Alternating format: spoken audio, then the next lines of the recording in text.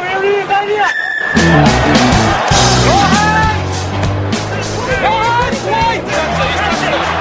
thought he was all right. Give him back in that spot.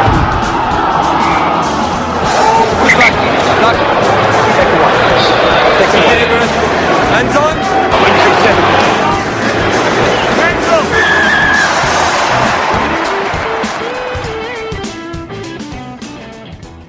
G'day and welcome to Green and Gold Rugby Podcast 190, another Rugby World Cup special. With Matt Rowley hosting you here. I've got the hardcore. I've got Hugh Cavill, mate. How are you? I'm good. I think I'm ready for the weekend now. Finished my post-game analysis of England with another viewing of the replay last night. I actually, this time, watched the YouTube clip, which has the English commentary, and that just put a whole new spin on it. Very sweet. That last 10 minutes is just outstanding viewing with the English commentary, I'll tell you what. How does it go? Because I haven't heard their last 10 minutes. Does it go into despair or hope, or what is it? Well, my favourite moment, I have to say, is the scrums. They were kind of contesting the scrum penalties that were going Australia's way, and even I think it was the second last one where Foley kicked his penalty from 40 out to put us up by 16 points. Where they go, I think, Australia was going forward, but I think Slipper came in a little bit there and, really another questionable penalty by Poit. And then the last scrum, which is the one in our half where we just dicked them. And one of those classic ones where we ended up as a full 8 marching through them entirely. And there was just this kind of stunned silence at the end of that. And I think it was Ben Kay, one of them just said, well, there's not much arguing there. And I think that would kind of put the icing on the cake. Okay, well, let's talk a little bit more scrums in a minute. But Reg, you're on as well, mate. Good to have you. How you doing? Yeah, thanks, mate. Look, I just been dragged. I'm watching the NRC tonight. And just a warning, I've made the mistake already. I was sitting down waiting for the 7:30 kickoff. Daylight saving times, Queenslanders. Check your schedules. Double check your schedules.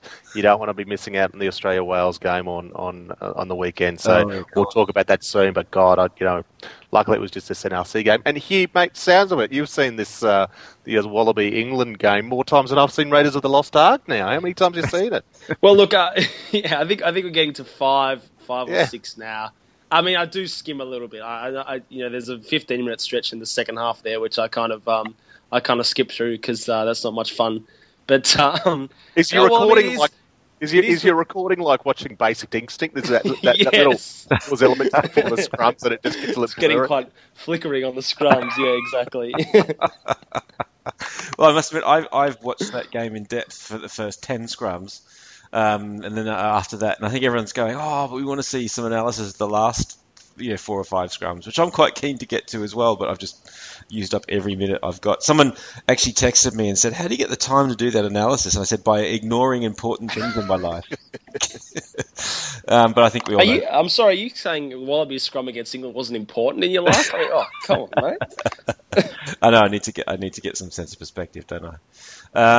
But anyway, look, exciting things tonight.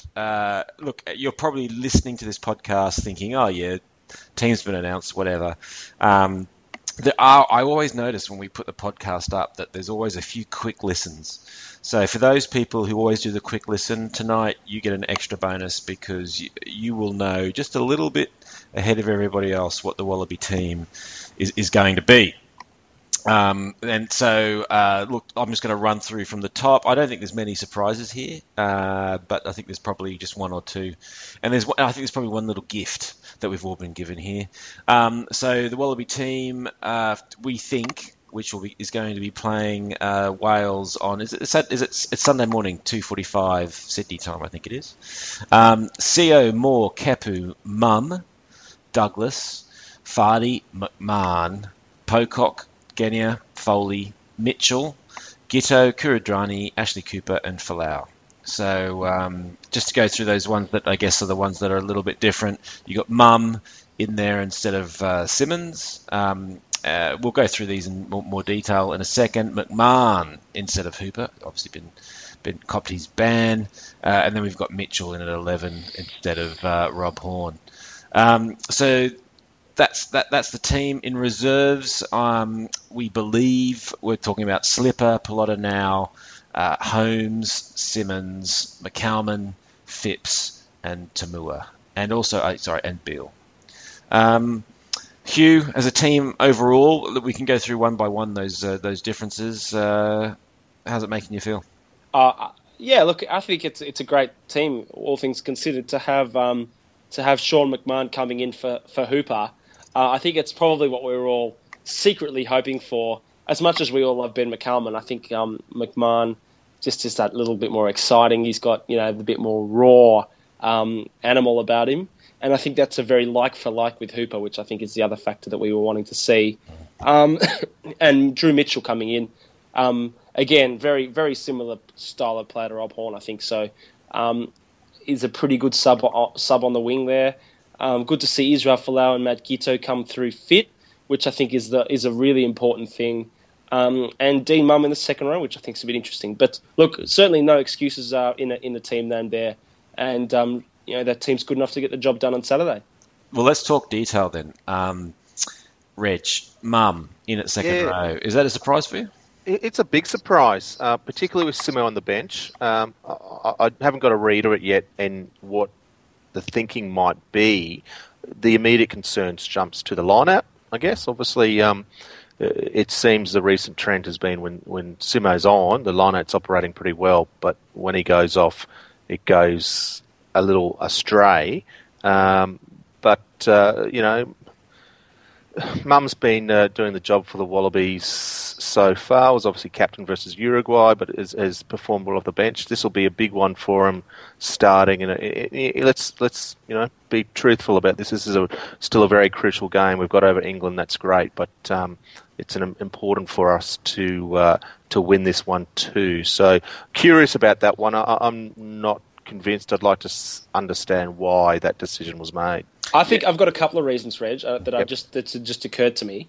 We'll get to the Wales team, talking about the Wales team soon, but they've ditched Dan Lydiot for Justin Tipuric, who is obviously less adept in the line-out, leaving them with probably 3 frontline jumpers, which is actually what the Wallabies have. And Sean McMahon is actually a better jumper than Hooper.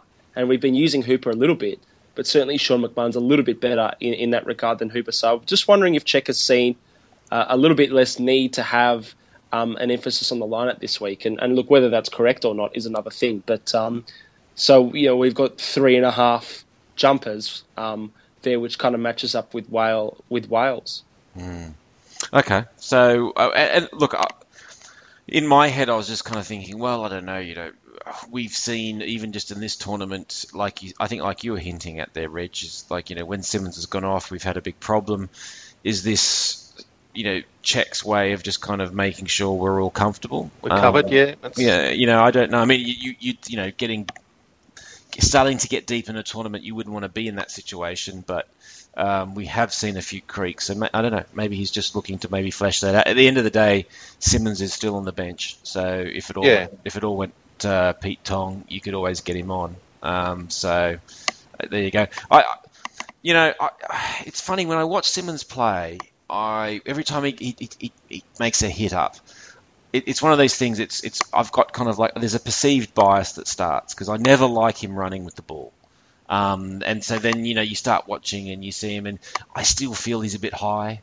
I still it feels to me like he doesn't get over the game, but he's got better. I mean, I thought he ran probably better on the weekend than he has for a long time, but it still doesn't fill me with huge confidence. I mean, Reg, am I over-imagining it? As you asked me the question on Mumm, and I was trying to sort of process through my head what the thinking might be. That was one, and I know what you say. Simos, his running's improved, but it's not, it's not the effective meter gainer that you'd like for Loxton. As the modern day Loxton, we see some of these guys playing for, South Africa and the All Blacks and whatnot. They are big physical beasts, and however good Simo is in the line-out, that's probably one aspect that he isn't. He rarely has the big hit, and he doesn't do the charging run. So perhaps that's part of it. And Mummy's got he's a mobile player and a bit of physicality about it. So perhaps that's something there. Okay. Well, look, that'll be interesting to watch and see how your mummy gets on. But look, the other replacement in the forwards, and I think we were all secretly hoping for this, is Sean McMahon. Hugh, are you excited? Oh, yeah, very excited. And the first thing we've got to get established up front, guys, is what are we calling this new combination? As I see it, there seems to be two competing names, the Macaque or the Pokemon. Oh, Pokemon. I like that. I also like Marncock. Yeah. And when I say I like Marncock, let's be clear about this. Can you say that again? Okay, look, hey, this is an LGBT podcast. Very happy for you to come out on it. That's fine. But let's go with Pokemon, shall we? Yeah, let's. I mean, he's a great player. I mean, he's been really carving up in those minnow games against America and then against Uruguay. I think we're all really looking forward to seeing what he can produce. Mm-hmm. He's really taken a step up. He got blooded on the end of year tour last year and looked, while he was good in that Barbarians game, he was probably exposed a little bit by the pace and physicality of full test rugby.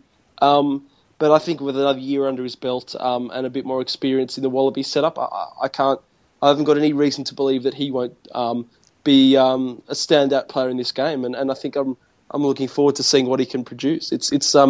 He's a player we all love, so I think everyone's going to be cheering for it. Well, can I just say, look, on my way to lunch today, walking out of the office, walking down the street there, I allowed my mind to drift, and I started to think about a back row that was made up of the McPooper, and being McMahon, Pocock, and Hooper. And I can tell you, I almost walked into traffic. It's a mind game or a mind experiment that's worth playing, because I just think, even if it was just for one game in our lives, I mean, I don't know, maybe it's probably against the laws of nature to have three guys like that in a back row, but could you imagine it? My eyes kind of pop out. Reg, what do you reckon? Is it worth giving it a run one day? Haven't the Wallabies announced a test versus Japan next year? Maybe that's the avenue for that one. But look, reiterate Hugh's comments, McMahon. It's the right selection. Some people discussing whether McCalman comes to the scene and team and Pocock moves to 7, but we want consistency here. And Pocock's doing such an awesome job at 8, so to bring McMahon straight into 7 for however long it means, it is the right call.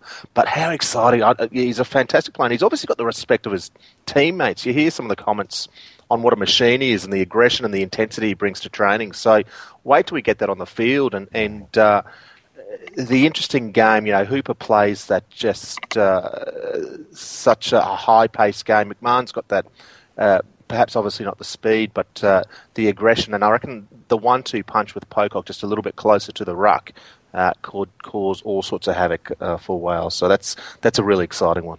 Yeah, I just think I'd just imagine having three of those guys on the field. Well, or more importantly, I guess probably having both Hooper and McMahon at the same time. Can you just imagine the problem that would cause to your defence? It would be, anyway, quite amazing.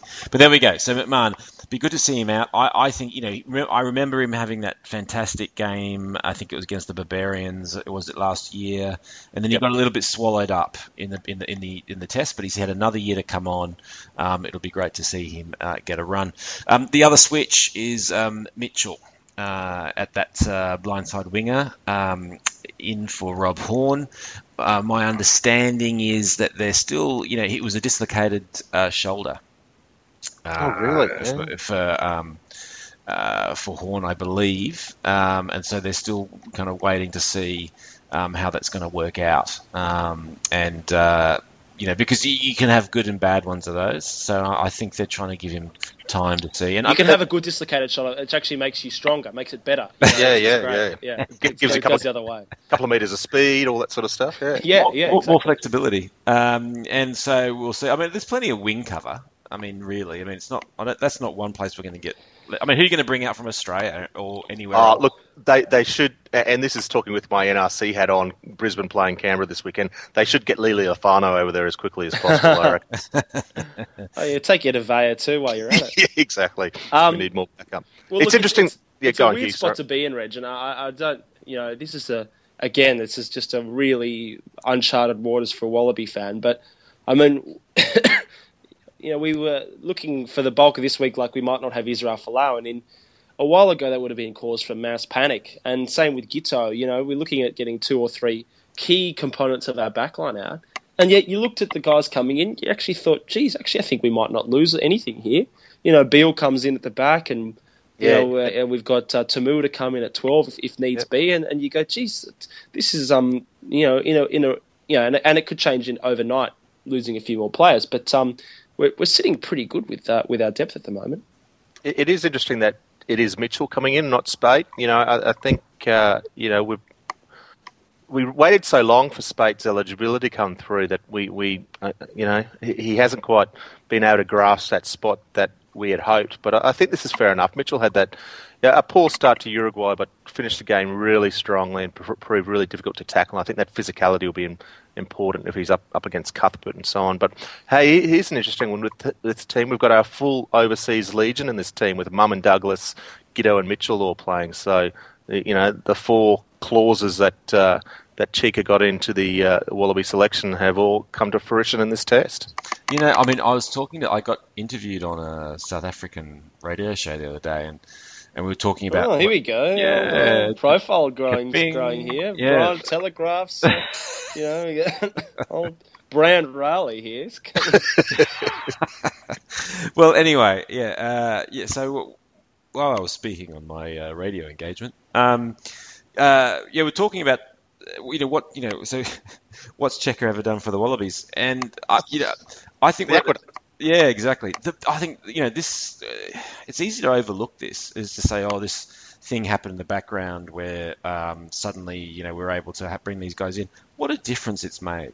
You just said it then. Those 4 names, where basically you're knocking on a third of the team that we've brought in, are guys with massive caps, massive experience, bringing a lot to the team already. I mean, that's really a big part of why this team's looking in the shape it's in, wouldn't you say? Yeah, I think Chika knew the type of player. Forget about form and to a lesser extent ability. I think he knew the type of player he wanted, what they brought to the training field, what they brought to the team environment as much as anything else. Obviously, ability is a big another aspect of that.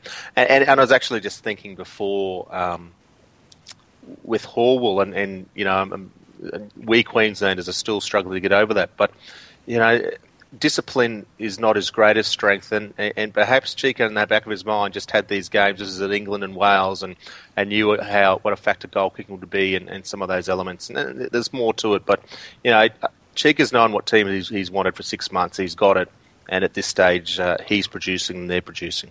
I'm not crowing yet. I mean, and I think to segue into the match itself, I'm a bit worried about this game. I think everyone's certainly the fans. I'm not sure about the team itself, but Wales are real underdogs here, and I think that's exactly where they want to be.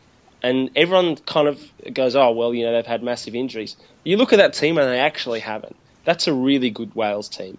You've got the same guys there that have been playing, that played for the Lions, that were the core of that Lions team that belted us a few years ago. And they've been, at the heart of a very successful team over the past sort of 7 or 8 years. Faletau, Warburton, Dan Lydiard, Tipperich, Alan Wynne-Jones is there. Dan Bigg has been slotting them from everywhere. You've got Jamie Roberts, George North, and, a few little cogs like Jamie Anscombe at the back. Alex Cuthbert as well. I think everyone's kind of assumed that, Wales are these sort of strugglers, and they, just inched over England, they just inched over Fiji, and look, I think we're going to be in for an absolute, a real close game on Saturday. And I think everyone got so excited about England, rightfully so. It was a fantastic performance, but it means nothing if we don't win this game, because we go into the side of the draw that with South Africa and New Zealand, and we can pretty much kiss our World Cup chances goodbye if we lose this game, because there's no way we're getting up over those 2 teams 2 weeks in a row. I would suggest. So there's a lot riding on this game, and we picked the right team, but.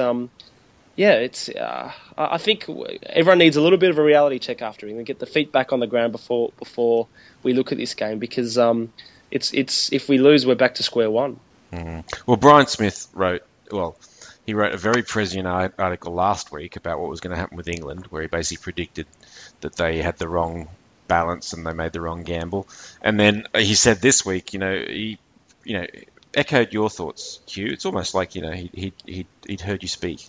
And he was just, he was saying the same thing. I certainly haven't done any radio interviews or anything, Matt. If that's what you're getting at. No. The phone's been engagements. Phone's been pretty cold on that front. Yeah. But no, but in this article, he said pretty much the same thing.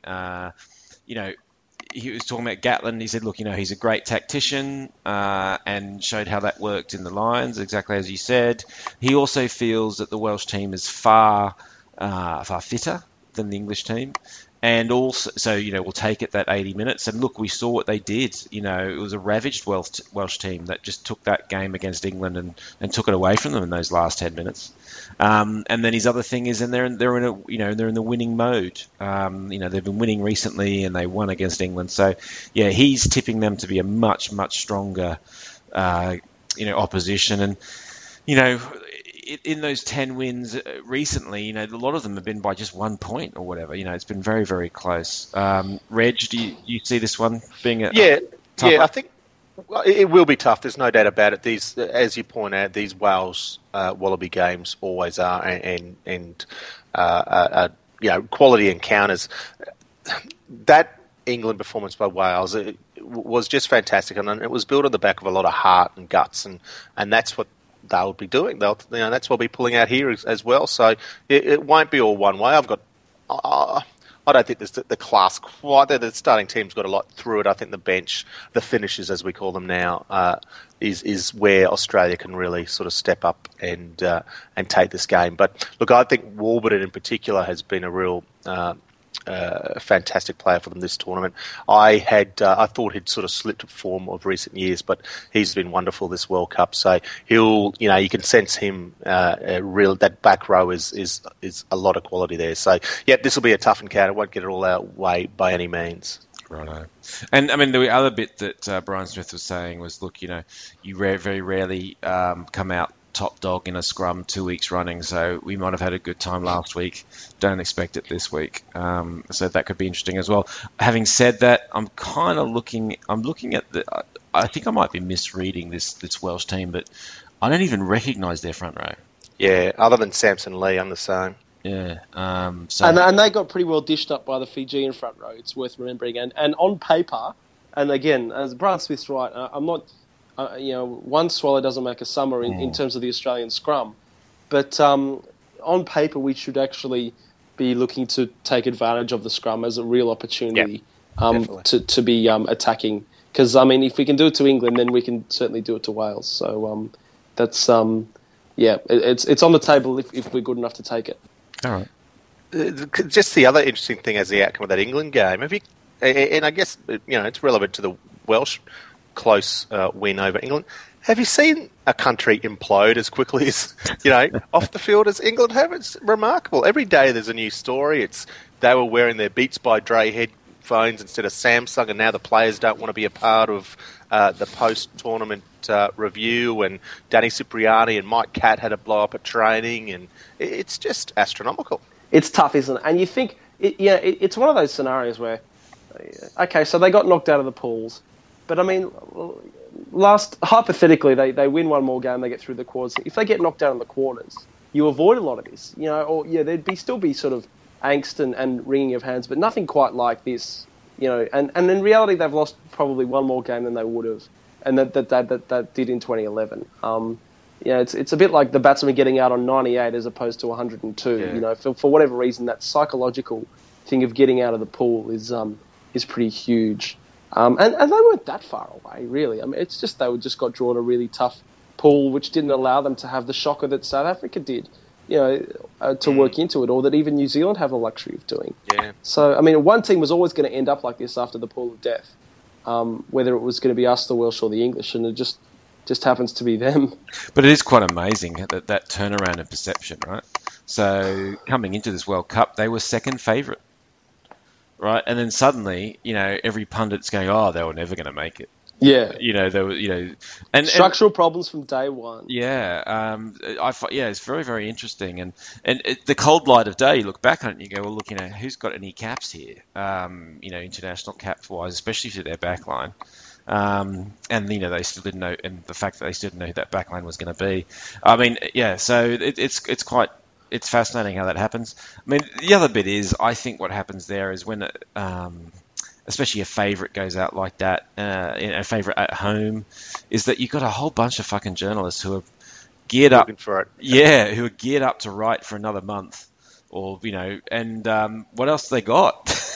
They've got to get paid. They've got to do something. They've got to write out something. So they're going to find something, right? And so whether it's the fact that you weren't allowed to wear the headphones you wanted, which is quite ridiculous, that was a whole article on its own. Or that you can imagine, and I think there are probably some ructions that come through, but I guess they've got to find something to write about, and they're gonna keep going for a couple of weeks yet. So yeah, that's going to be very interesting to see what happens. Anyway, any other, before we kind of move on, any other kind of reflections from last weekend? Who's the ref for this one? Hubert. Craig Hubert, yeah. Craigus. I'm just trying to think. I don't know what that means. Yeah. I'm trying to compute, what that means there. That's probably that. It's going to be a great game. He'll let it flow. He generally suits our kind of style, Zubers. But I suppose you just got to pick how he's blowing it, because I do recall him blowing David Pocock out of a game.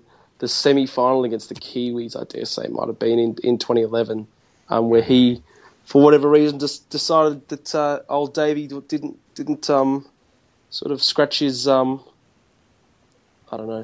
I don't even know what that expression I was going for there. What are you trying to allege? What are you trying to allege? His mancock? Exactly right. Okay. Yeah. So, but I think we're smart enough to play him. Okay. Well, look. Talking of the back row, so what's your guys' take on this ban? This is Hooper being. I've completely forgot.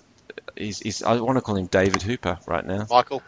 So we just had a moment. I think it's very late at night here in Sydney for those listening in following days. So we're very tired and emotional. We are. Michael Hooper. Matt's been doing interviews all day with, when you do these foreign, crosses and things, going into studios and different zones, all that sort of thing. Exactly. Yeah. Different languages. So Michael Hooper, this one match ban.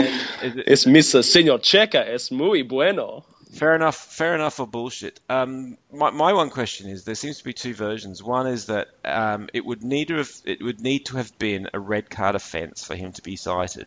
Has anyone got any clarification on this?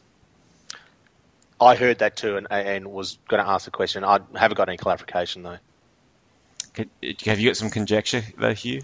Oh, look, I mean, it's supposedly red card offence is what you need to be cited these days. But I think the fact that it wasn't called on the field as a yellow probably added to it too.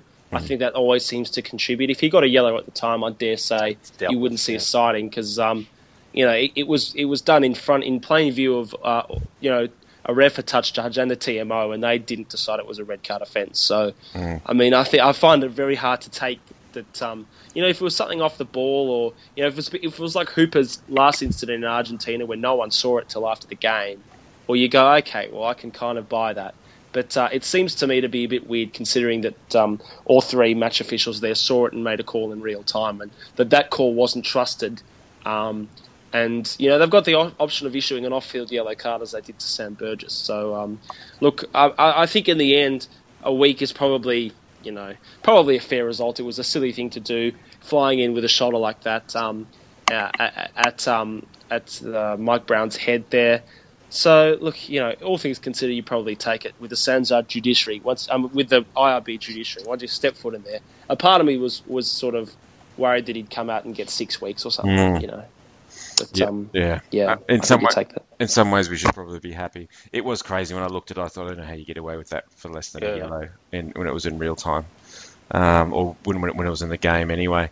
But speaking of bans, one of the Tuolangis for Samoa got done for 5 weeks. Alessandro, the winger, yeah. Yeah.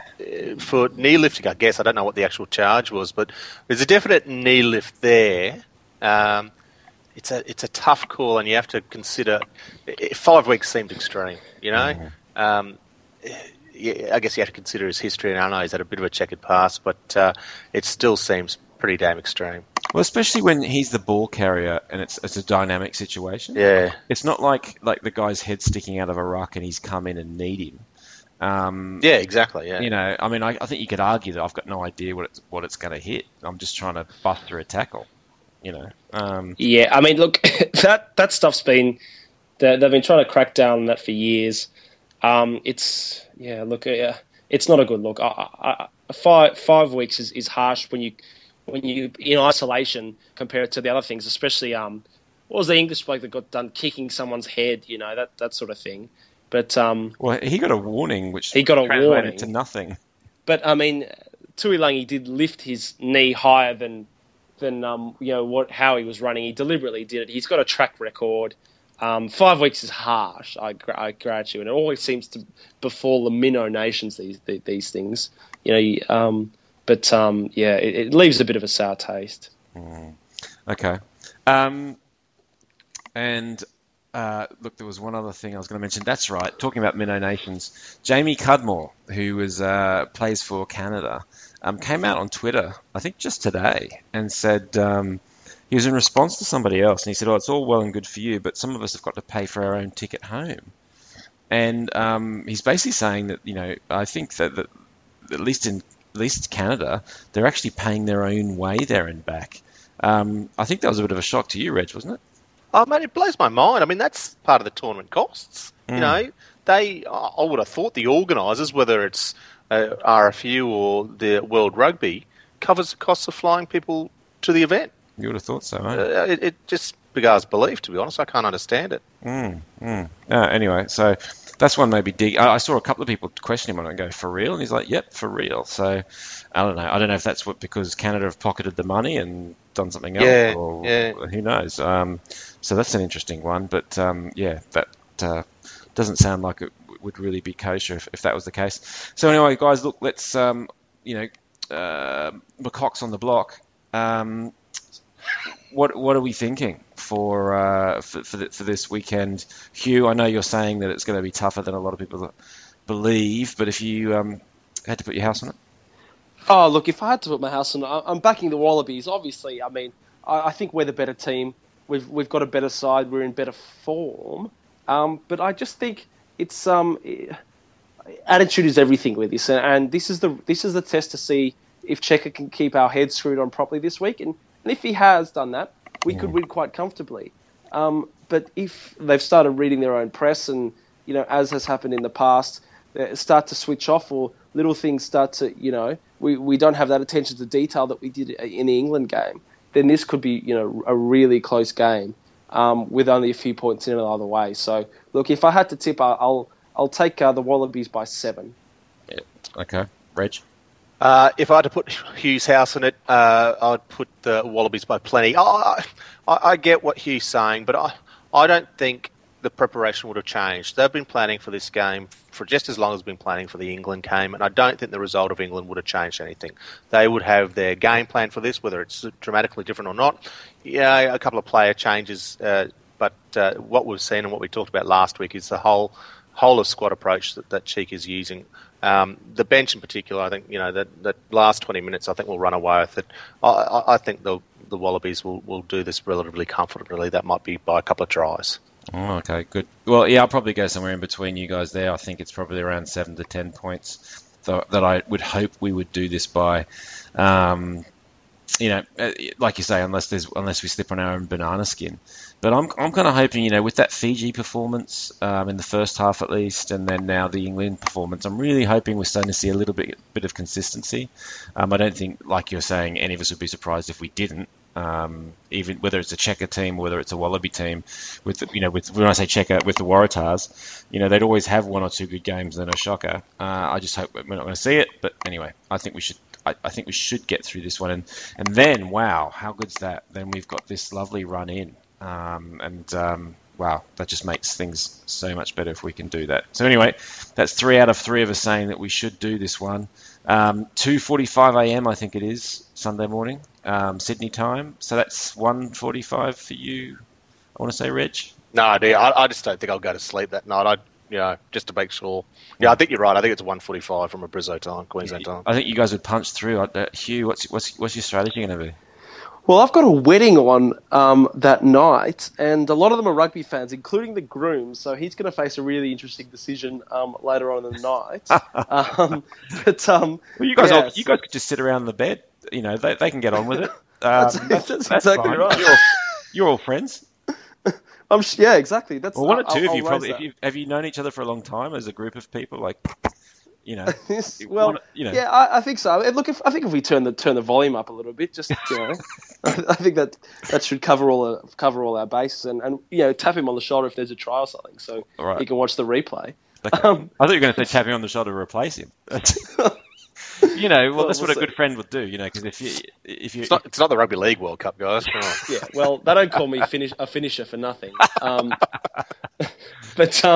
Yeah, look, so I think it's going to be 2:45 is a hard time though. It is tough. Very, if you want to punch through, it's very dangerous because that's a shock. You're really flagging by the time, and then if those championship minutes get close, and it's all of a sudden we're talking, 4, 5 in the morning.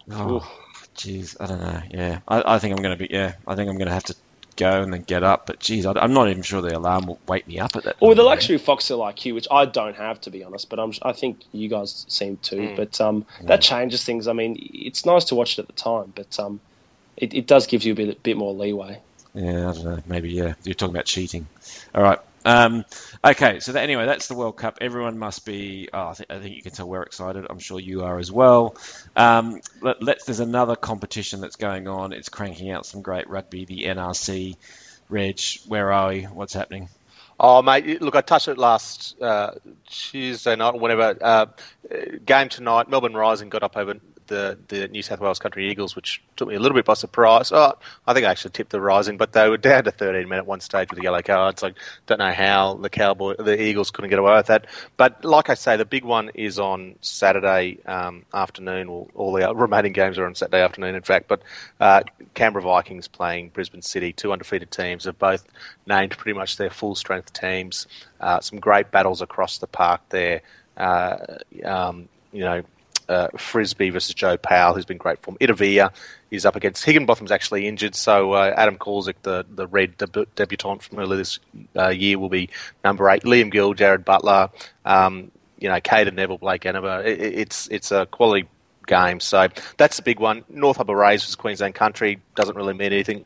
Rams versus Spirit. Spirit might be in with an outside chance, but the big one is Vikings Brisbane, which is 2:00, Canberra time on Saturday afternoon.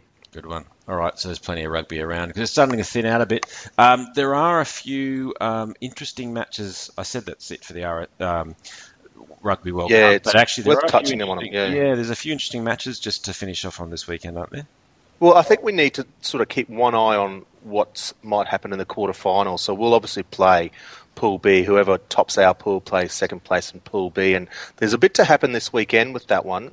South Africa pretty much assured of their quarterfinal berth, but Scotland and Japan are still fighting it out for second spot, and Samoa will take on Scotland on sort of Saturday night, late Saturday night. It's a match before the Wallabies game, and you can expect a pretty fired up Samoa there, who are pretty disappointed about Tuolangi's suspension. So that'll be an interesting one. And if they do get up, it opens things up for Japan to possibly qualify, and Japan play the USA on Monday morning. Really interesting couple of games there to see what unfolds. And then earlier Monday morning, France play Ireland, which is down in Pool D, but pretty much determined who'll finish first and second in that pool as well. Look, we're getting ahead of ourselves a little bit, but if we had to choose between Samoa and Japan, I kind of feel like I'd rather see the guys run out against the Cherry Blossoms. Scotland and Japan, you mean? It'll be Scotland, Japan. Scotland, yeah. Sorry, yeah, of course. Yeah. I think you'd want Japan. It'd be they've done so well, but that'll be a step too far, you'd think. I'd be amazed if Samoa beat Scotland, though. They've been woeful this World Cup. Been terrible. A real disappointment. Yeah. There is another game I think on Monday. Or was it? Well, I think it's Sunday morning our time, which is France Island. Yeah, yep, just mentioned that, absolutely. So that's a big one for Pool D as well. Yeah, now don't they come into, because assuming then we get through, let's say it's Scotland, don't one of those two guys probably come into play for us at semi-final time? So basically, loser of that game plays the All Blacks, winner of that game plays the Argies in the quarters. Okay. And then so out of those two, we probably play. I think the All Blacks will be cheering like mad for France in that game because the idea of having the French in the quarters again would be bringing back memories of 07. And so that'll be fun for everyone. So, I mean, I actually think that's one of the more interesting results that we've had so far. Then, A, who gets to play the All Blacks, and B, who we probably then, the RGs or them, that we end up playing in the semis. And to be honest, the RGs are flying under the radar. They are sneaky good at this World Cup, and I wouldn't be surprised at all to see them lining up in the semi-finals. Yeah, mate, I tipped them a while ago. I think they're the real dark horses for this entire tournament. Well, we saw them in the Rugby Championship. The thing they've developed is some lovely hands and handling in the back line. I mean, they've got the pack, as we know. We knew they could always kick. The problem was they were always just kind of pretty leaden in through the centre field, but not anymore. They've really developed an all-round game, haven't they? So anyway, that'll be fascinating to see. All right, guys, I think we've probably wanged on enough. If we finish off now, you early listeners probably have maybe you'll get 10 minutes of early team. So anyway, thanks for joining, everybody. Can I also finish quickly before we go? And I'll leave you with this because it's just occurred to me. A very real possibility that the semi-finals will be Australia versus Argentina and New Zealand versus South Africa. And won't the Northern Hemisphere love that? Well, yeah. I don't know. Let's hope that this World Cup throws up something that maybe makes it a little bit more interesting that doesn't involve us. The